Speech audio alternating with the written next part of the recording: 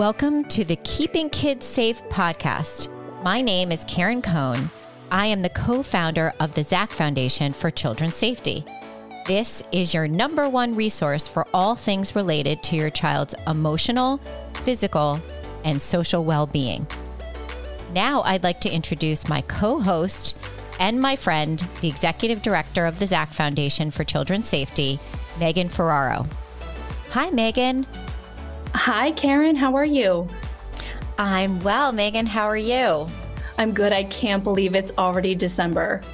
I know. How did we get here? Time is flying and the clock is ticking. That's right. I'm so excited to introduce you to Donna Fishman, who is the director for the National Center for Children's Vision and Eye Health at Prevent Blindness.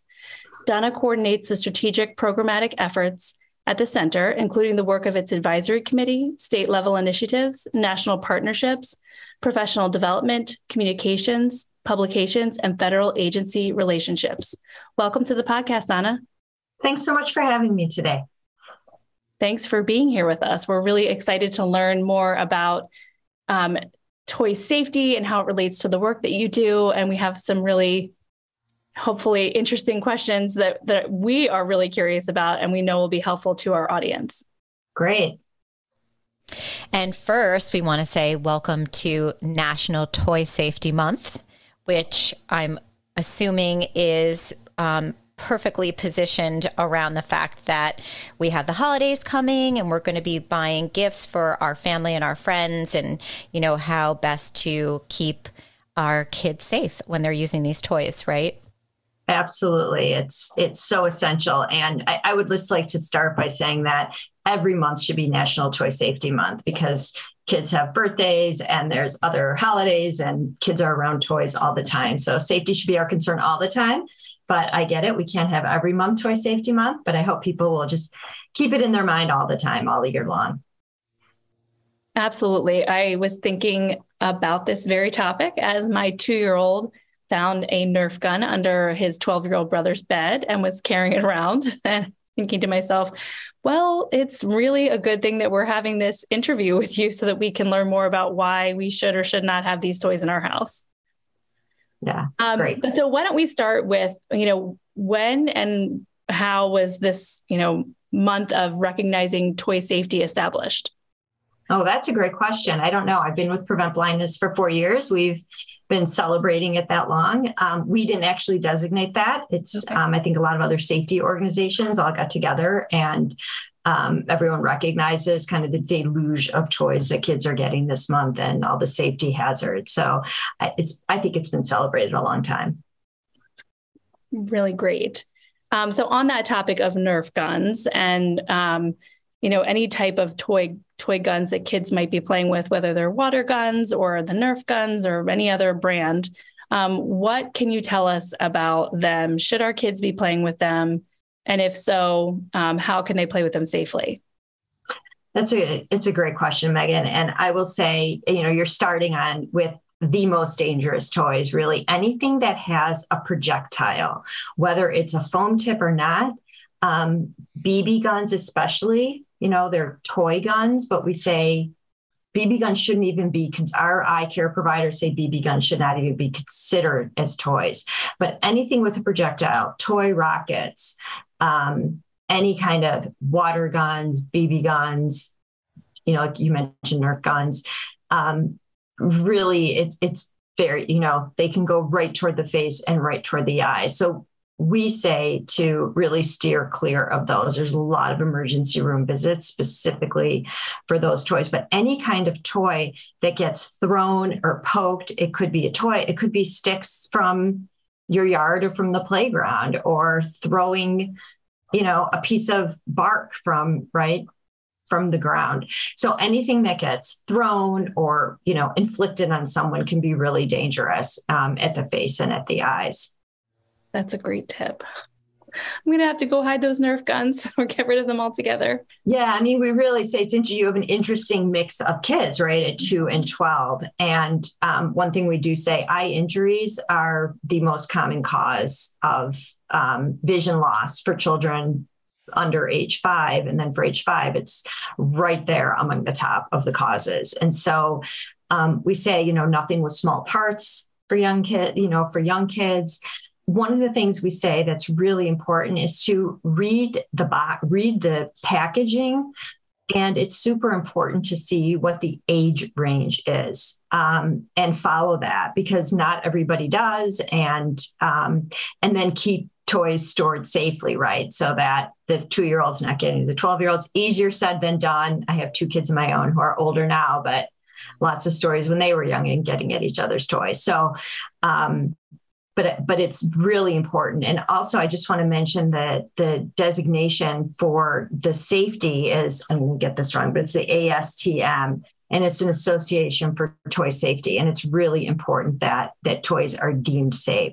And to look at those and really follow the guidelines. And one thing I'd want to say also is that the kids need instructions and rules, just like for any part of their life, but really for playing with toys.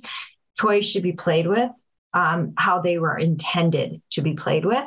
And also kids play with lots of things, right, on the playground and picking up, using sticks for not even like designated sports, but just playing with other things. And of course, young kids get into laundry pods and kids get into chemicals, and there's risk of hand sanitizer. So supervision is really the most critical thing, because you can tell the kids the rules. We all know kids don't always follow rules, whether they're little or whether they're teenagers and other things.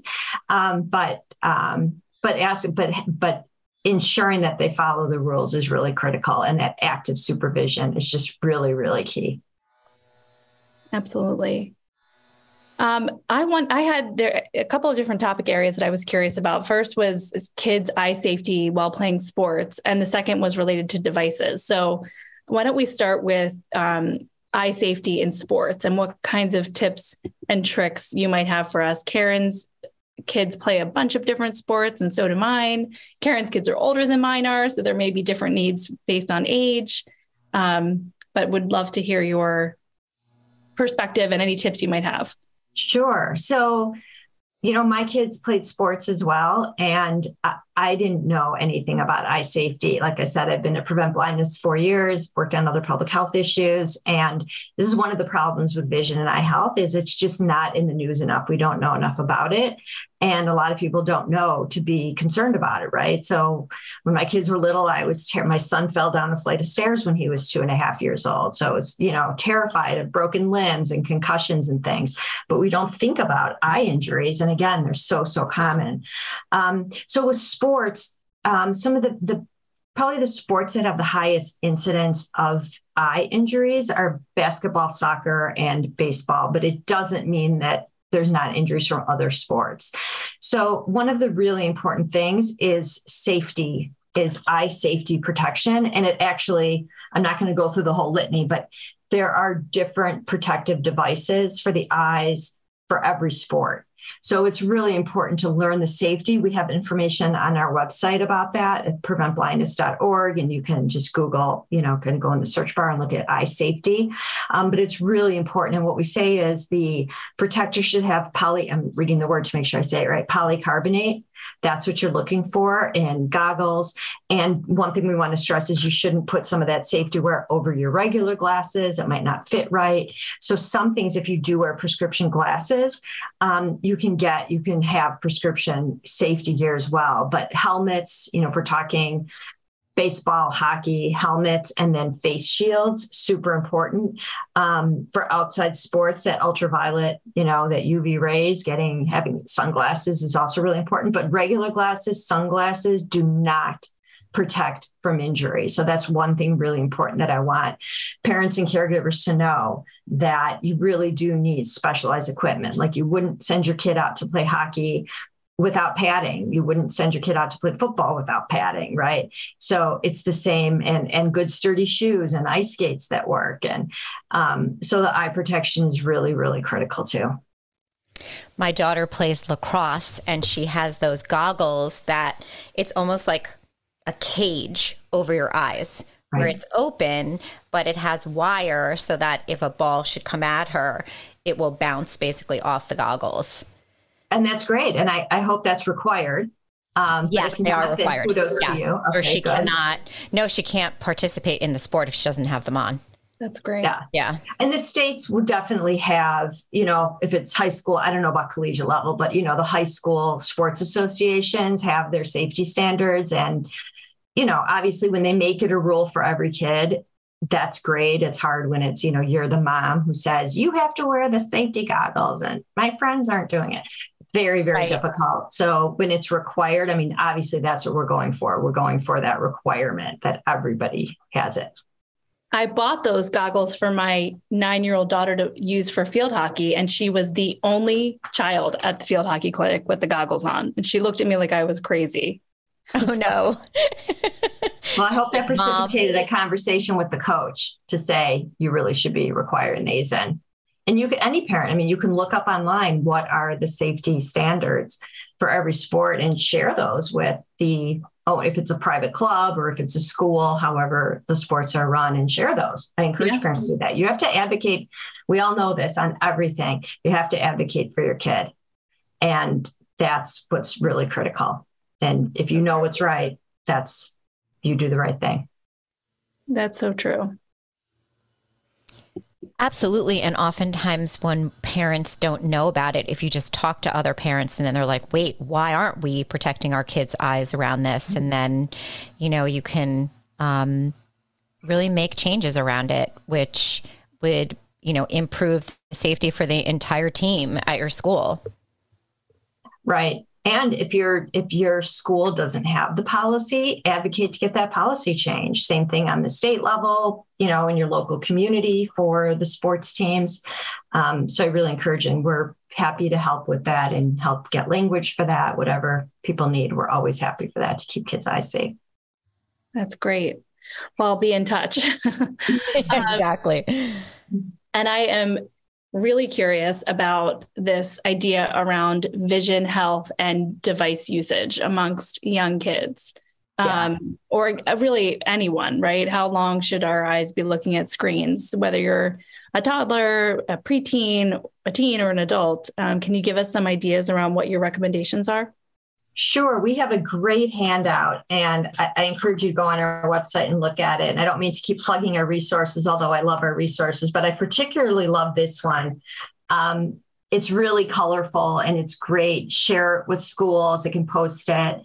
We work very closely with school nurses. School nurses, have a lot of this information. So definitely, work with them too. But there are a lot of great suggestions. And there are other organizations I will mention besides us who are giving some guidelines that don't necessarily have to do with vision, but device use in general. And I want to give credit. The American Academy of Pediatrics, I believe, they have recommendations, and it's really about child development, right? What's healthy for kids generally, not just about the eyes, for device use. So I just want to point people to the AAP for that, because they have great resources. But for us, one thing we say is for the first year of life, no devices. What I've heard, doctors say is, FaceTiming or Zooming with grandparents who are far away and want to see, obviously that's fine, but not to, obviously when the kid's really little that can't even hold a device, but don't put them in front of the TV, really just keep them away from devices for the first year. And then our recommendation is 1 hour a day between the ages of 2 and 5. I know that's very tricky. It's our recommendation. And then for 6 and older, obviously that's up to everyone. And we know during COVID that kids were in school all day online, and then their recreation, if they couldn't get outside, at first it was, if you live where I live in Chicago, it's cold still in March when COVID started. So there wasn't that much opportunity. Not every child has a safe place to play outside, but one of the key recommendations is getting outside. The sunlight is actually really good for your vision. Obviously not staring at the sun, but being out in the sunlight, there's some indication that those ultraviolet rays actually help with protecting kids against myopia and the worsening of myopia, which is nearsightedness. And there's a real epidemic of that. So there's not a clear connection. I can't say research shows that the more device use, the more likely you are to get myopia. There is some research that says that, but it's not it's not completely consistent, but having breaks from screens is really essential. Also, making sure right now I'm about 24 inches away from my screen. The screen should be arm's length away. And I know we are all guilty of holding our phones like this. And that is something that we really need to get away from.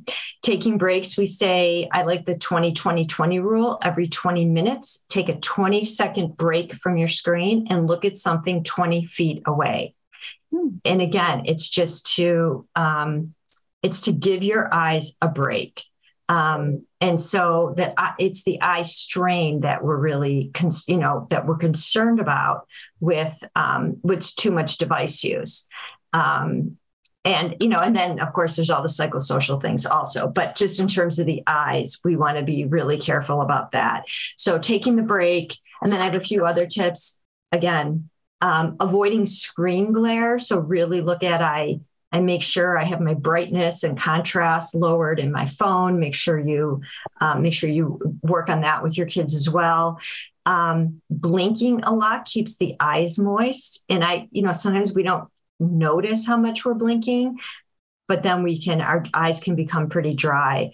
And then also try to not let kids use devices 1 to 2 hours before bed. Part of it will be that they won't be able to sleep. I mean, that's just part of kind of the adrenaline and that stimulation. You hear that a lot for people who can't sleep, but also, giving their eyes a break. It's a great time to read a real book, tell stories, spend time with your kids, things like that. But I would like to point out just a few, what we say are some of the common problems that we see from screens that would indicate that there might be an issue and you really need to set some boundaries if you can. So one is, I just mentioned, the inability to sleep. Another is the frequent rubbing of eyes, tired eyes. A young child won't be able to they won't notice they have tired eyes, but they might give you some indication of that. Headaches. I've only been wearing glasses since I was in my early 40s, and I was having horrible headaches. And I said, maybe I should get my eyes checked, right? And then difficulty focusing. And so it could be physically focusing, or focusing kind of brain-wise focusing. And, kids who are playing too many video games and they just kind of get in the zone, again, those frequent breaks. And it's hard to monitor, but, listen, when kids are older, they can set an alarm every 20 minutes, like put your controller down, look at something far away, make sure they're getting outside.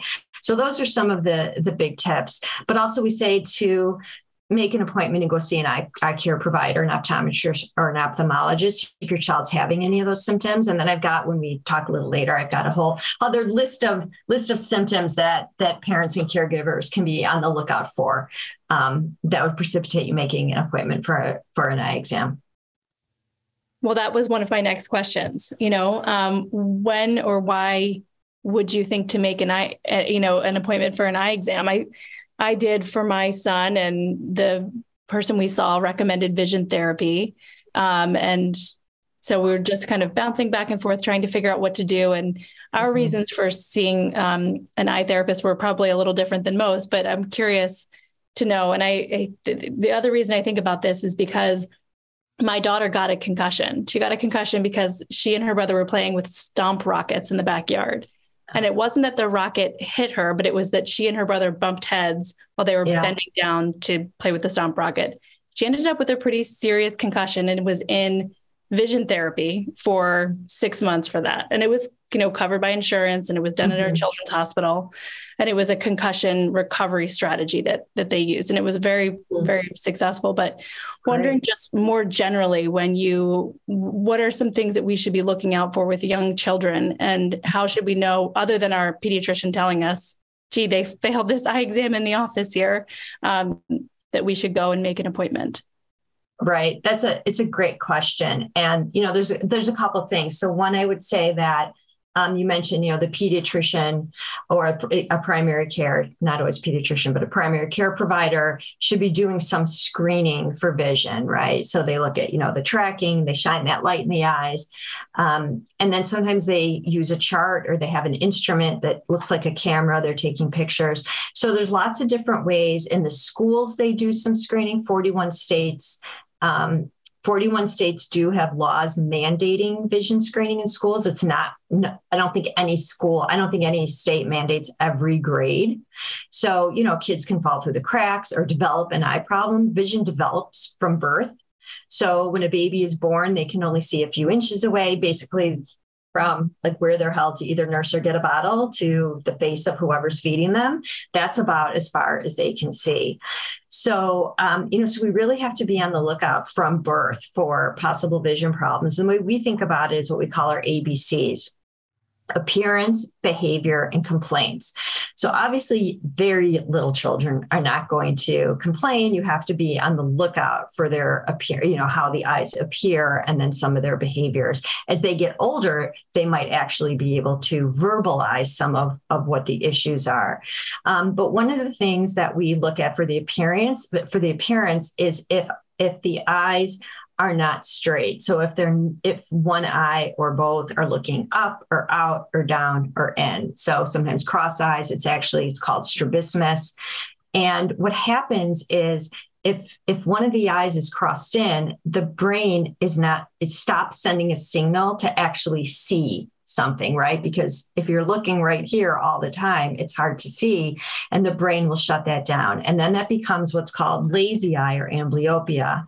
And amblyopia can only be treated, means that it would prevent the permanent vision loss till about 6 or 7. Sometimes when kids are a little older, there are some effective treatments, but overall we say 6 or 7, which is why it's super important to get screening early, to get your child to an eye doctor. You mentioned the pediatrician's office, just to make sure people understand that is not a full comprehensive eye exam. If you've had eye exams yourself, with or without, but it's better with the eye drops for the, to make sure that the eyes are dilated. They get a much better view into the eye that way. So, but in terms of at home, finally, I'm going to answer your question. So how the eyes look. So really tracking them. And then if the eyelids are red, if there's any crustiness, if you see what seems like watery eyes, red, swollen, eyelids are droopy. If you see the iris, the colored part is different in each eye. If you're seeing what's called nystagmus, eyes are kind of darting back and forth a lot. That's all what we're looking for the appearance. For behavior, I mentioned it with the screens, also with devices, rubbing the eyes often, closing one eye to see, turning the head. This is a real giveaway. Like I'm looking at something and I'm going like this. So turning the head, squinting to see. And as I won't give away my age, but there's, as you get older, you see a lot more squinting and holding menus out here and things like that. But for little kids, same thing, squinting when they're trying to see, tilting the head, difficulty when concentrating. So this is one thing I have to give teachers, preschool teachers, elementary teachers, middle school, high school. Often that is where a vision disorder will be caught. Not every child gets a vision screening, as we talked about. We hope that most kids get annual physicals, right? We know they need their immunizations for schools, but not everyone, especially during COVID, was keeping up with their well child checks. And offices were closed and COVID concerns. But it's really important to get those eyes checked so that we know if they're having trouble concentrating. That's another thing that what we like to say is rule out a vision problem. So we see that when kids get into the special education system or being assessed, my child's not learning to read, the teacher thinks they might need special education. When they're getting assessed, it's really important to get the eyes checked then, because you don't want them put in special education if in fact they need a pair of eyeglasses to see if they're either farsighted or nearsighted. So sometimes they can't see the teacher on the other side of the room, or they can't see the book the teacher's reading, or, a worksheet's put in front of them and they can't read the numbers or the letters, and they're not learning to read and write because of that.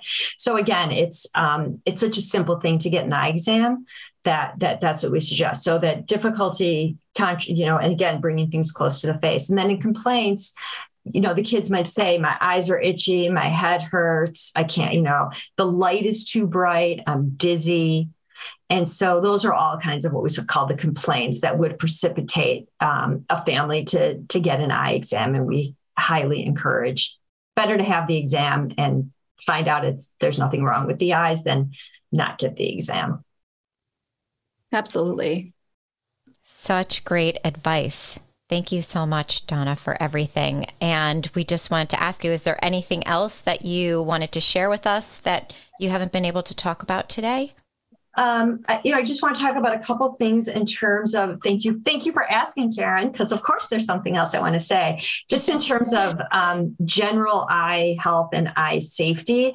Vision has an impact on all parts of our lives. You think about babies exploring the world and how they learn about things. And I remember when I learned that, one of the key milestones for a baby at around 7-8 months, when you put them in the high chair and then you put a Cheerio or some, small piece that they can eat, and you're looking for that pincer grasp. Can they pick up that Cheerio? Well, if they can't see the Cheerio, they can't pick up the chair. And I never thought about it. I always thought about it from the gross and fine motor skills. So we have a series of handouts for elementary and preschool teachers called Think of Vision. And that's really one of my main messages today, is just to get families, caregivers, people who are daycare providers, teachers, to just think of vision as a possible problem, so that kids can get all of their needs taken care of. Eating healthy foods with high, antioxidants are really important. You always hear carrots, right? Carrots are so important for the eyes, but a lot of things, eggs, fruits and vegetables, really, all really important for overall health and for eye health. So I just wanted to make sure you point that out, and how important it is, again, to get the eye exams. We hear stories. Sometimes a child will pass a vision screening, pass a screening in school, pass a screening in daycare or with the primary care provider. If you as a parent has a concern, go to the eye doctor. Or if you need a referral because you're an HMO, just make your case to your primary care. And if you don't need a referral, then, you just make the appointment. The other thing I want to point out is that there are optometrists and ophthalmologists who are trained to work with children. And we really encourage, it's very hard, I know, in rural areas, but where there's not as many providers, but to go to someone who specializes in children. It's hard to do an eye exam on a squirmy kid, and doctors who are trained know how to do that and enjoy doing that. So we just encourage people to look for pediatric providers. That's a great tip. And so you have great resources that you mentioned throughout the podcast. And so we want to tell our listeners as well to go to your website as well to find all of these great resources online to keep your children's eyes and vision healthy and well. Yes, absolutely. PreventBlindness.org. And then I work with our National Center for Children's Vision and Eye Health, which is very long. So PreventBlindness.org should get you to all of our resources. Perfect. Thank you so much. Thank you for being here with us today, Donna. And thank you to all of our listeners for listening to this episode. And if you would, please share it with your friends and family, and rate, review, and subscribe to our podcast. We would really appreciate it. Have a great day.